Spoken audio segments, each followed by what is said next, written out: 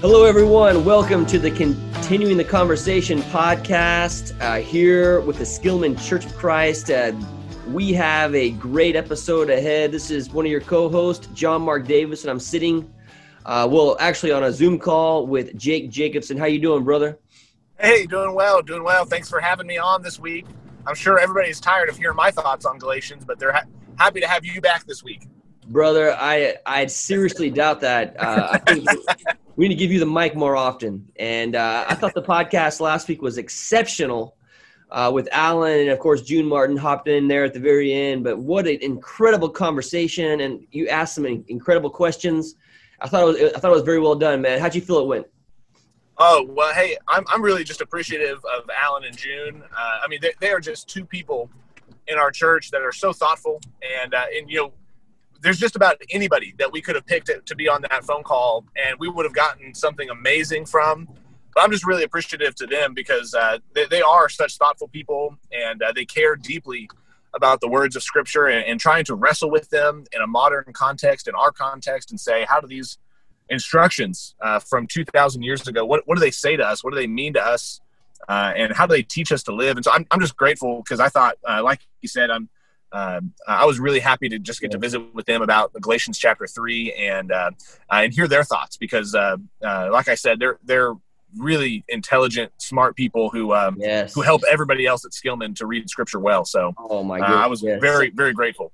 I second those thoughts, and I'm excited about Galatians chapter 4 today. And this is going to be a unique call as well because you're actually in the car on your way home today.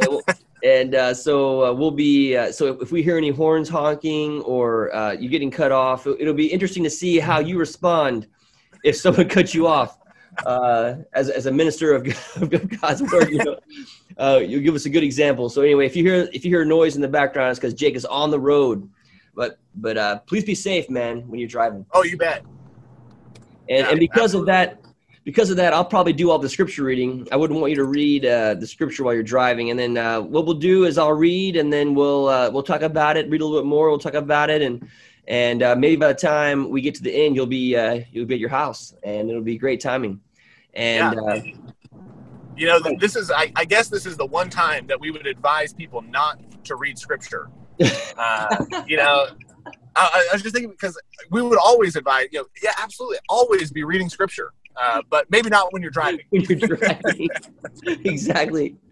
Oh, that's so good. That's so good.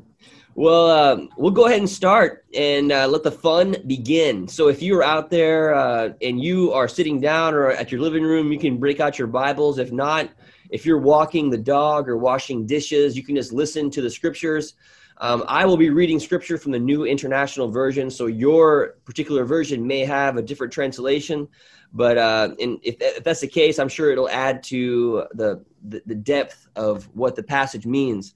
But to start, Jake, I thought I would just kind of read the passage that I preached on and give you a chance to share your thoughts. And I thought about you when I was preparing this message, just because it dealt a lot with adoption and being heirs. And I know that you and Rebecca are in that. You're in the process of adopting. And before we kind of get into the text, I know your church, your Skillman family wants to receive an update from you. What's the latest on that? Yeah. Thanks for asking. We are continuing to try to be as patient as we possibly can be. And some days are better than others at that. But we're kind of to the stage right now where everything is out of our hands. We have done all that we can do. We've filled out all the paperwork. We've met with our we have a specific caseworker that is assigned to us as a family. And so we've met with her multiple times. She's come into our house, and she has visited with us for hours and hours. She's studied our house to make sure that it's safe and adequate for a child. I mean, we've done everything we can, And at this point, we have turned things over to Christian Homes and Family Services. We've turned things over to God. And we're just praying every day that we'll get a phone call that says a birth mom has selected us as the adoptive parents for her child. So yes, it could be tomorrow. It could be in 6 months. It could be in 18 months. We don't really have any control, but we're just trying to be patient and let God bring the right baby to us. So. Man, what a journey, my man. What a journey. And, with this COVID time, I think we were joking the other day just how there's probably going to be in 9 months from when the shelter and home place started some COVID babies. And hopefully, that's a time that, there'll be a child that's looking for a wonderful, loving home. And I know you and Rebecca you're going to be fantastic parents. And I think we're all excited about that day and meeting your new baby Jay for sure. Yeah. Well, thanks. I appreciate that. Yeah. Well, let's get to it, brother, because I know there is some parts in here about adoption, and it may be a part of your interpretation. But I'll start reading in Galatians chapter 4, verse 1, and we'll go all the way to verse 7, and then we'll pick up from there, and we'll read another section and talk about it, and then we'll just work our way down to the end of the chapter. So this is Galatians chapter 4, verse 1. What I am saying is that as long as an heir is underage, he is no different from a slave, although he owns the whole estate. The heir is subject to guardians and trustees until the time set by his father. So also, when we were underage, we were in slavery under the elemental spiritual forces of the world. But when the set time had fully come, God sent his son, born of a woman, born under the law, to redeem those under the law, that we might receive adoption to sonship.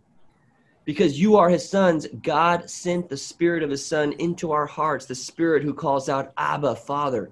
So you are no longer a slave, but a child, but God's child. And since you are his child, God has made you also an heir. Any thoughts or comments on that particular passage?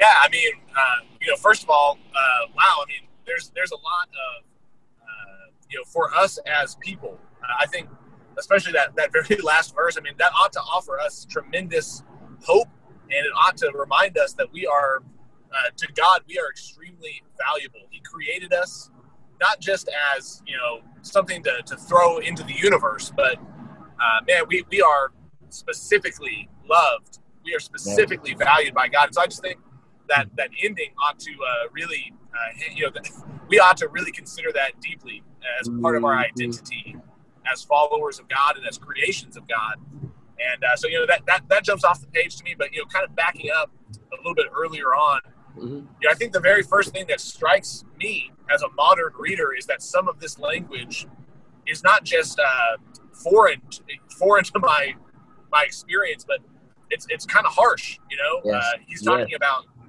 being a slave. He's talking about our position as an heir, as a child, almost as if we are property. Yes. Which is that. I mean, that is pretty foreign, I think, to our understanding of the world. It's pretty different than what I think we are used to. Yes. When we think about our relationship to God, and so I think right off the bat we've got to kind of think about and deal with some of that language that can be kind of harsh. And maybe difficult to understand with modern ears. So I'm going to kick it back to you and say, what do you think about that kind of language that he uses at the beginning of the passage? Yes.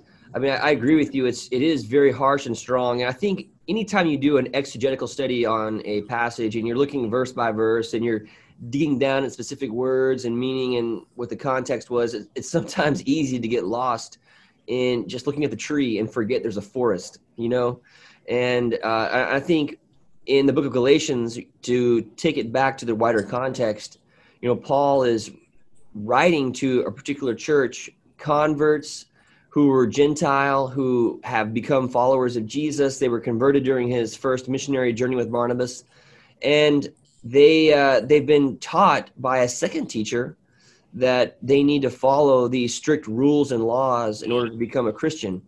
And I think in Paul, he views that sort of life as a form of slavery, where you're pinned and you're coined and you're cornered into this certain way of living where your God is no longer God, but following the rules and making sure the rules are being kept, the T's are crossed, the I's are dotted. And in some ways that can be a distraction. It can be what people worship instead of God in God's self. And so I think, these words of, slavery and being children, I think what he's doing is he's just saying that where God is at work, and God used the law in the Old Testament for a purpose. And it really is a way to show us that, there really isn't a way for us to do it perfectly, that being perfect is impossible.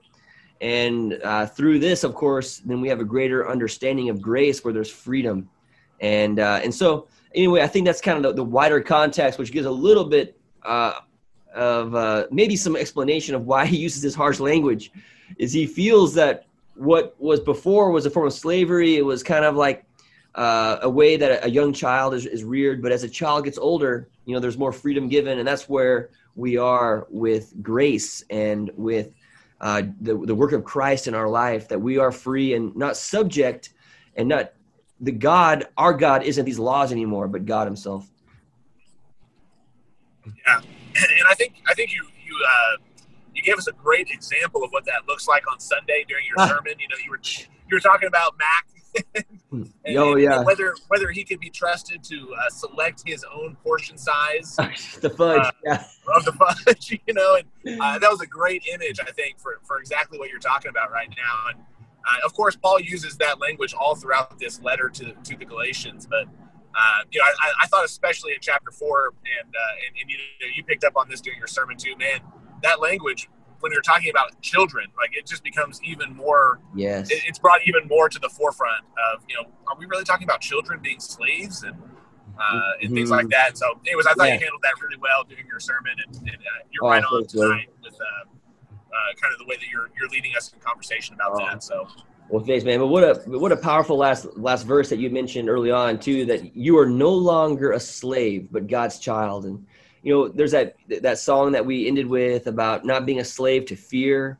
And I think what a great imagery for us today, that our faith in God, it sets us free from being enslaved to certain emotions that may cripple us, like fear, anxiety, worry. If we truly believe and trust in the faithfulness of God, then those things can have a less of a hold and grip on the way we live and the way we view life. And so I think it's a beautiful statement. And I'm glad you brought that up in your commentary. Yeah. Yeah. Well, let's continue, man. Verse 8, let's go. I'm going to read down all the way. We'll just continue all the way through. We'll go through to verse 11.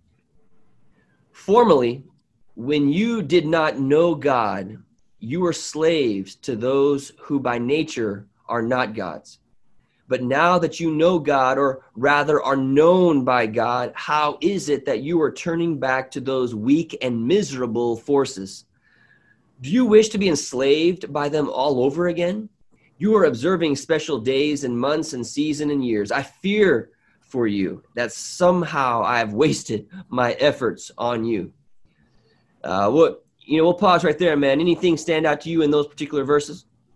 I mean, Paul is not known for his for being gentle in these kinds of situations. I mean, wow.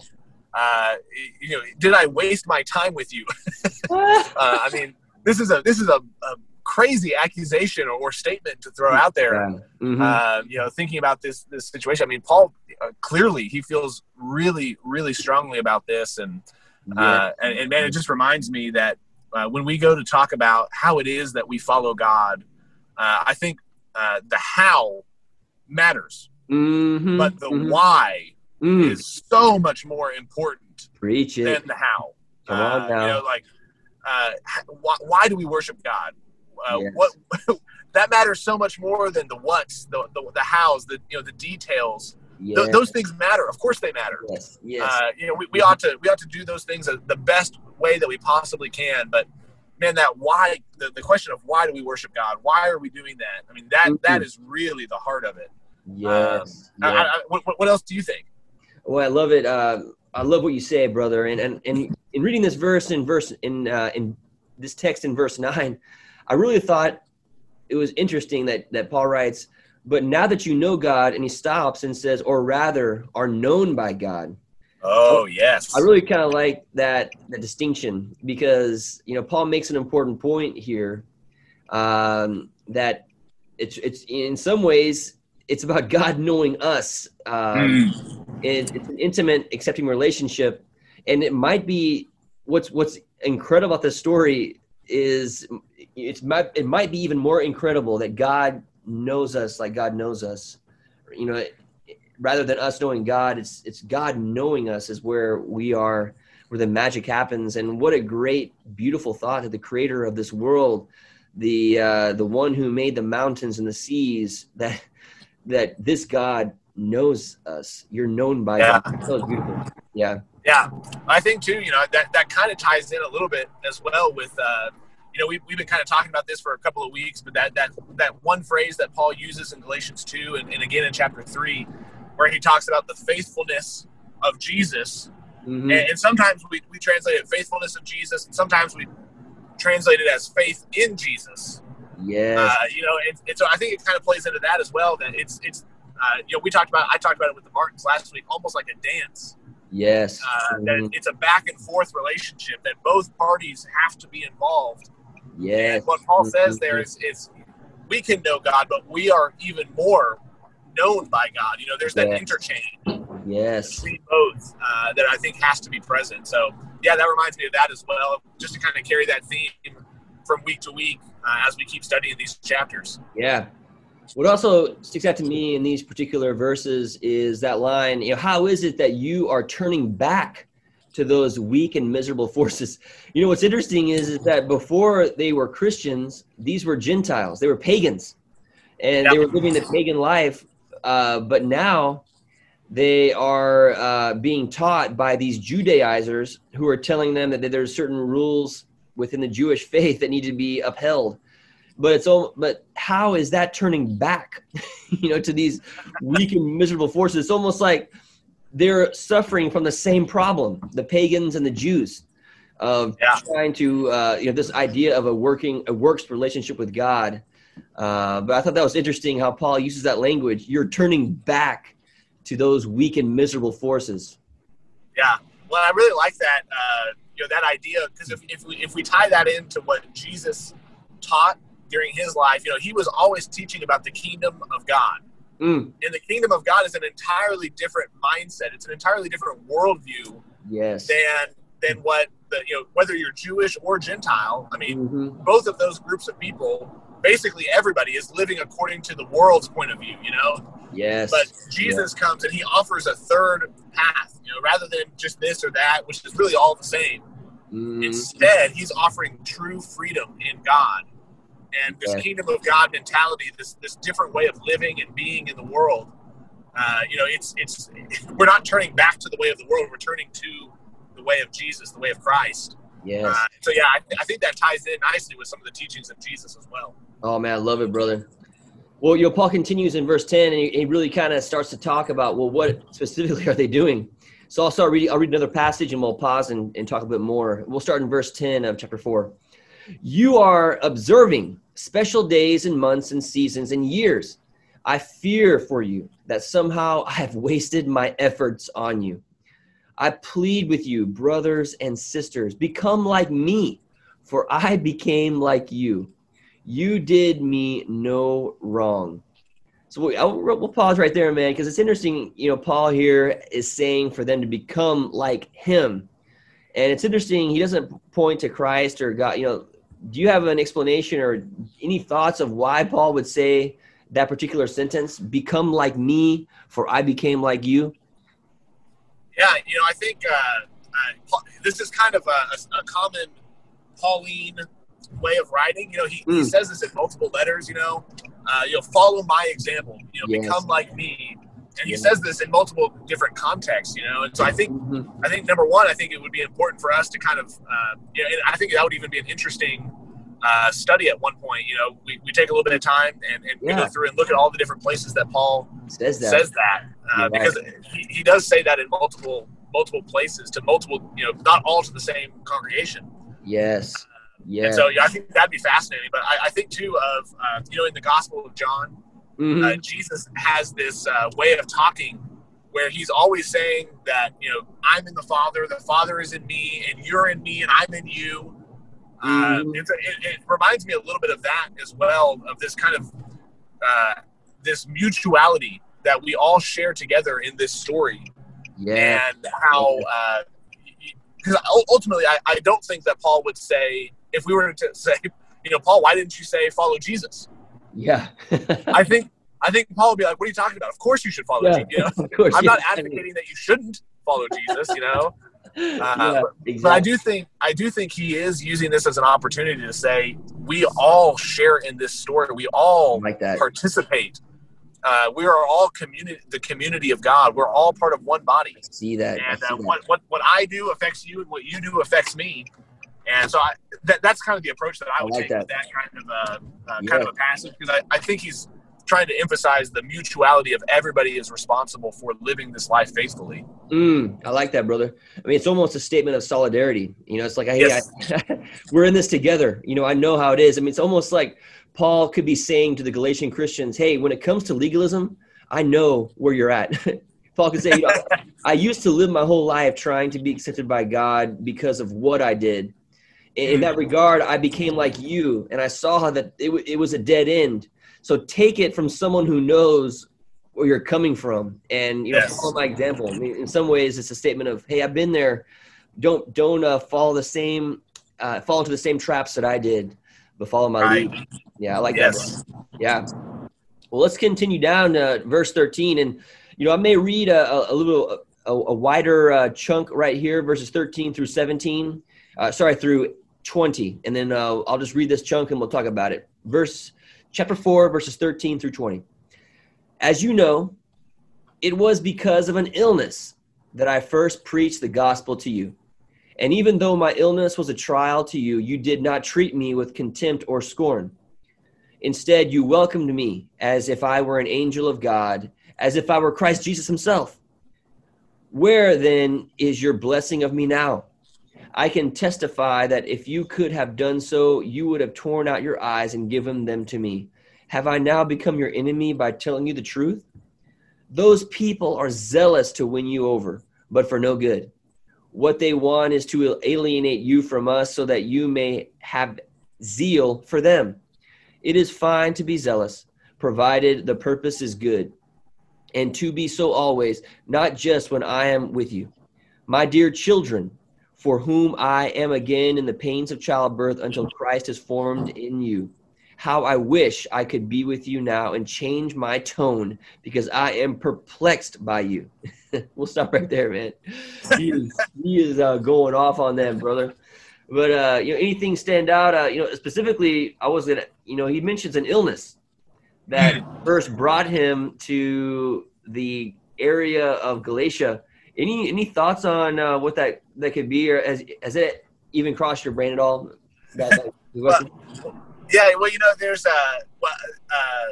There's other places too. I think in 2 Corinthians, we get a reference to like a thorn in Paul's side. Yes. And so some people have guessed, or maybe they found some evidence for, either in the scriptures or in other sources, that maybe Paul had a physical deformity.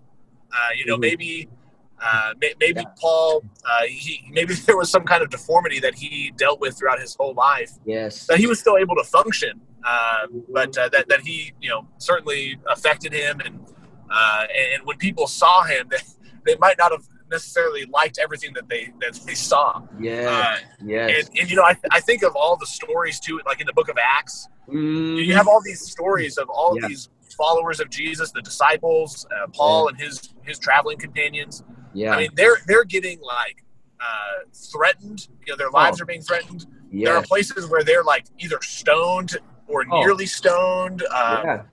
Paul is shipwrecked later on in his life and his ministry multiple times. And so you think about all of these different things too, and you think, well, maybe some of those things contributed to this. Maybe Paul had an injury that never fully healed correctly, or I mean, the sky is the limit almost on these kinds of things. But definitely in this passage, he's talking, it seems, about an illness.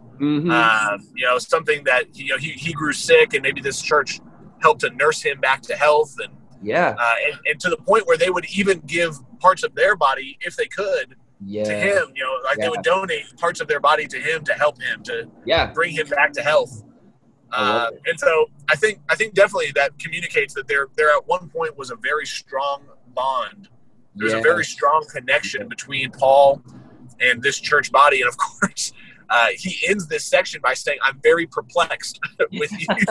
And was just thinking about, number one, if any of our parents said that phrase to us, I'm sure that would cause us to pause. But at the same time, if there was somebody that we cared for and respected deeply at Skillman, and if they were to say to us, "I'm very perplexed with you," that demands further conversation. It demands that there be some kind of reconciliation. It does. And so I think that's going on here as well in the book of Galatians. Yeah, I think it's a great point. And kind of add to what you're saying about what could have caused this physical ailment, kind of doing some cross-referencing. I think it was during Paul's first missionary journey with Barnabas where he was I think it's in Acts chapter 14, when he was in the city of Lystra. It says that he was stoned, and his attackers, it says they gave him up for dead, yet he miraculously survived. And, Paul, in that story, Lystra, it's in the region of Galatia when this happened. And, maybe it was, this is just pure hypothetical thinking, but, if you're stoned and almost left for dead, that takes a lot of recovery to recover from that. And, maybe that's what he was referring to, coming to that region with this physical infirmity of really having to recover from being almost stoned to death. It is interesting. And, secondly, too, it makes me think that in that day and age, in the Jewish culture, and I'm sure some part of the Gentiles alike, a physical infirmity or an illness, it was regarded as like a punishment of divine displeasure. And a lot of ways, people would stay clear from people who were, had physical ailments or physical infirmities. And so it really speaks well of this particular community when he was in that state that they stood up. And the world often, the world can be so callous to people who are in pain and misery. It can be people who are feeling pain and misery. It can be that not even acknowledged or disregarded. But here you see that they didn't scorn him. In fact, they brought him in and they nursed him, and it was a platform to grow in their relationship. It was beautiful. Right. Yeah, absolutely. Yeah. Even today, think of people that within our culture, within our society, that are so easy to discard. It's people maybe who don't look like us, or maybe they do have some kind of physical or mental, something that's different than what is considered the norm, for society. And those people can easily be discarded and left out. And so I think all throughout the centuries that's true. And to, like you said, to see within this congregation, and really this is part of the beauty of the story of Christianity too, is that every single person is valuable.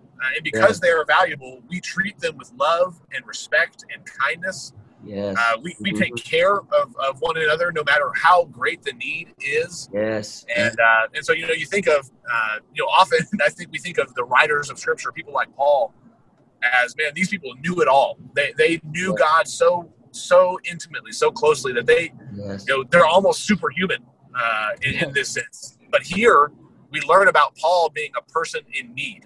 And to think of Paul on that side of the equation, I think, really demands that we read Scripture with empathetic eyes, that we read our society and the people that we interact with empathy, and so anyways, I just thought of that because I think that's part of the beauty of our story, of what we're a part of, and we see that on display for Paul, which is maybe something that we wouldn't expect right here. Oh, I love it, man. I love it. And Paul's on fire here. I think he's a little bit angry. I think he feels like he said, perplexed and hurt that his teaching and the message that he presented is being so easily disregarded. And we see in verse 21 where he kind of turns it's interesting. He turns the tables now. In verse 21, it says, "Tell me, you who want to be under the law, are you not aware of what the law says?" So I mean, I don't know if in this part of the letter he shifts over to speak to maybe the Judaizers or those, because he starts to talk about Hagar and Sarah, which is a part of the Jewish faith. So it's interesting. I don't know. I mean, it seems as though in this part of this section, it's almost like he's directing his message to a specific part of the recipients who are familiar with the Jewish rituals and customs and the Jewish narrative. And he starts to talk to them about Hagar and Sarah. So I'll start reading this text, and then we can talk about what it is that he says. So we'll start in verse 21. And, I'll just go ahead and read probably to the end of the chapter, since it's under the same section. So 21 through 31 of Galatians chapter 4. "Tell me, you who want to be under the law, are you not aware of what the law says? For it is written that Abraham had 2 sons, one by the slave woman and the other by the free woman. His son by the slave woman was born according to the flesh, but his son by the free woman was born as a result of a divine promise. These things are being taken figuratively.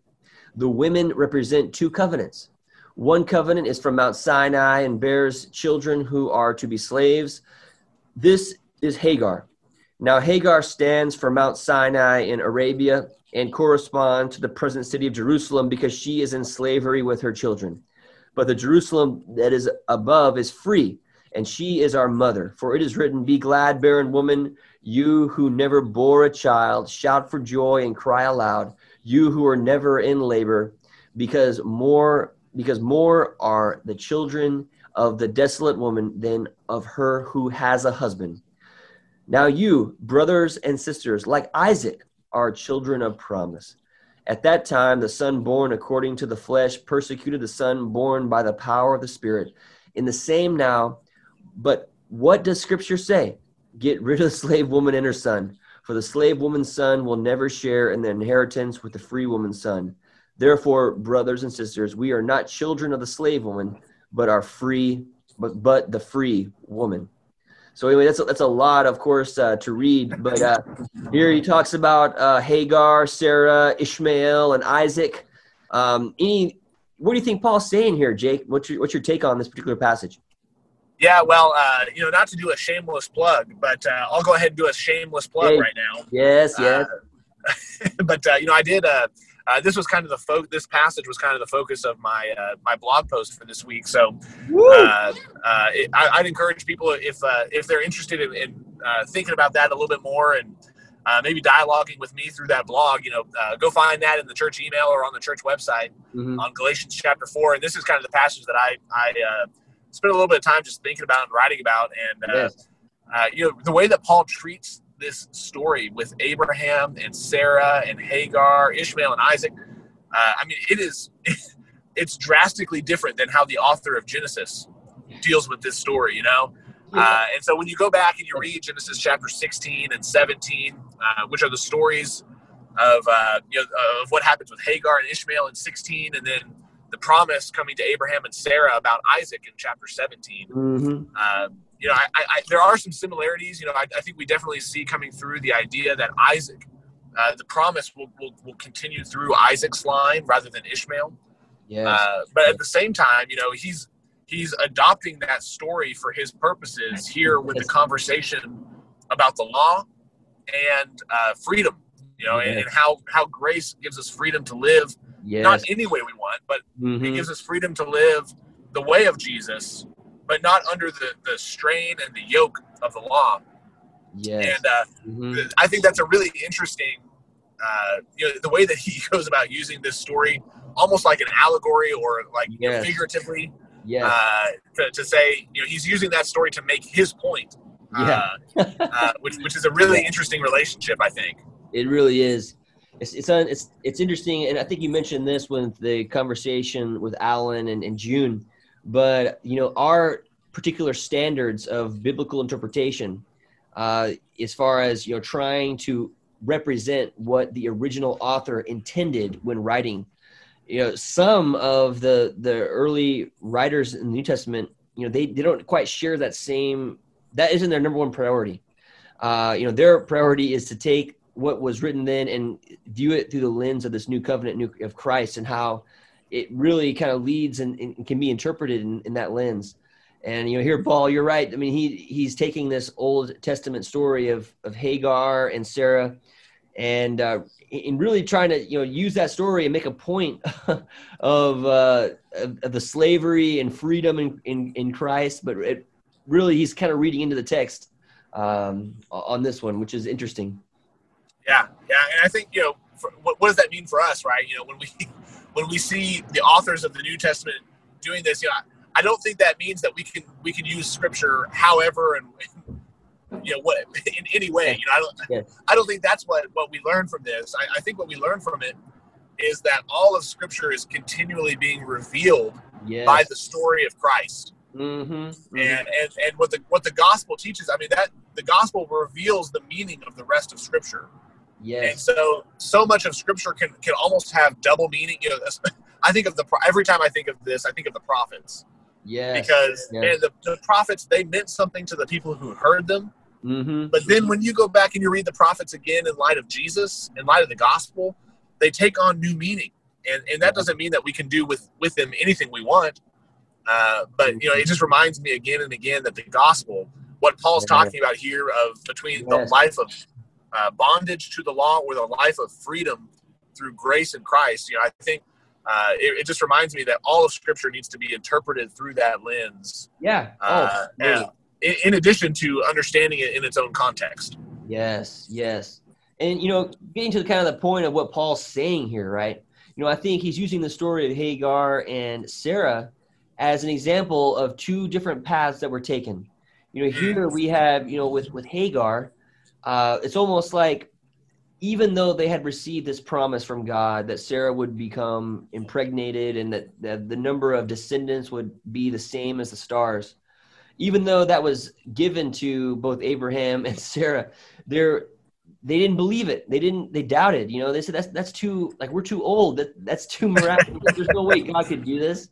And so in it up, they say, well, let's take it and let's try to do it with our own strength and our own resources. And let's try it with our own abilities. Let's make it happen. Yeah. And so, of course, that's when Hagar comes in and, a son is born, Ishmael. And then, lo and behold, the promise does come true. Sarah does become pregnant. And, of course, Isaac is now a part of the lineage of Abraham that the Jews, of course, honor. But here you have two examples, something that was miraculous, something that was God-given, something that was a gift, something that was preposterous, something that's unexplainable, or, Abraham and Sarah and Hagar trying to, make it work from their own human efforts. And in a lot of ways, that's what living by the law is hoping to do. If you are about living by the law, then it's all about what you do. It's about living according to the way that God wants you to. And it's about your choices. It's about your decisions, what you think about. And it's you trying to solve the problem yourself. But, this idea of grace and being redeemed by God, this whole story, it flips on its head. It's not what you do. It's what God has done. Yes. It's miraculous. It's the preposterous. It's the unexplainable. And it's really God's work that is the hero and not your own. So I think at the very core, that's, I feel, what Paul's trying to get to in using the story. Yeah. I almost, that makes me think, if Paul were writing the book of Galatians today, to a group of American Christians, Western Christians, maybe he would, instead of referring to Abraham and Sarah and Hagar, maybe he would refer to that poem by Robert Frost, where I took the road less traveled. It's these two paths, these two different identities that we can live into in this world. And Paul's saying, let's take the road that's less traveled. Let's take the road that can't be explained, the one that only makes sense if God is involved in the story, rather than taking the one that everybody takes, the road where we just write God out of the equation. Maybe if Paul was writing the book of Galatians today, maybe that's the metaphor that he would use. I don't know. I love that, man. I love it. Because I think we need to be careful, even now, we are religious people, and we are a part of religious communities that have rhythms and seasons, and we have rituals that we participate in. We gather each week. We do things as a community. And if we're not careful, those things can be what we put our faith on, as those things are gaining us or getting us into a closer, more intimate status with God. Whereas, what we need to do is that's a perverted gospel. It's the other way around, is that we do it because of the work of God, that we want to do this. It's an overflow of an understanding, a deep knowledge that God loves all of us. Yeah.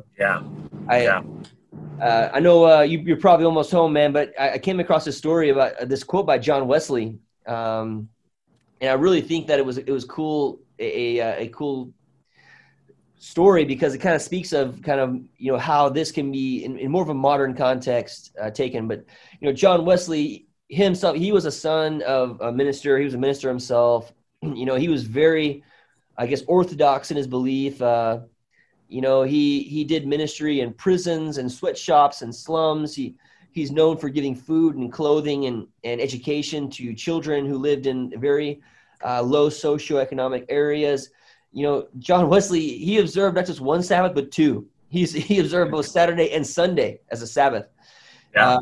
He went from England all the way to the American colonies to serve as a missionary. He studied the Bible. He prayed. He fasted. He gave regularly. But this was early in his faith, and then he had this experience of grace. And later, he writes that he came to trust in Christ and Christ alone for his salvation.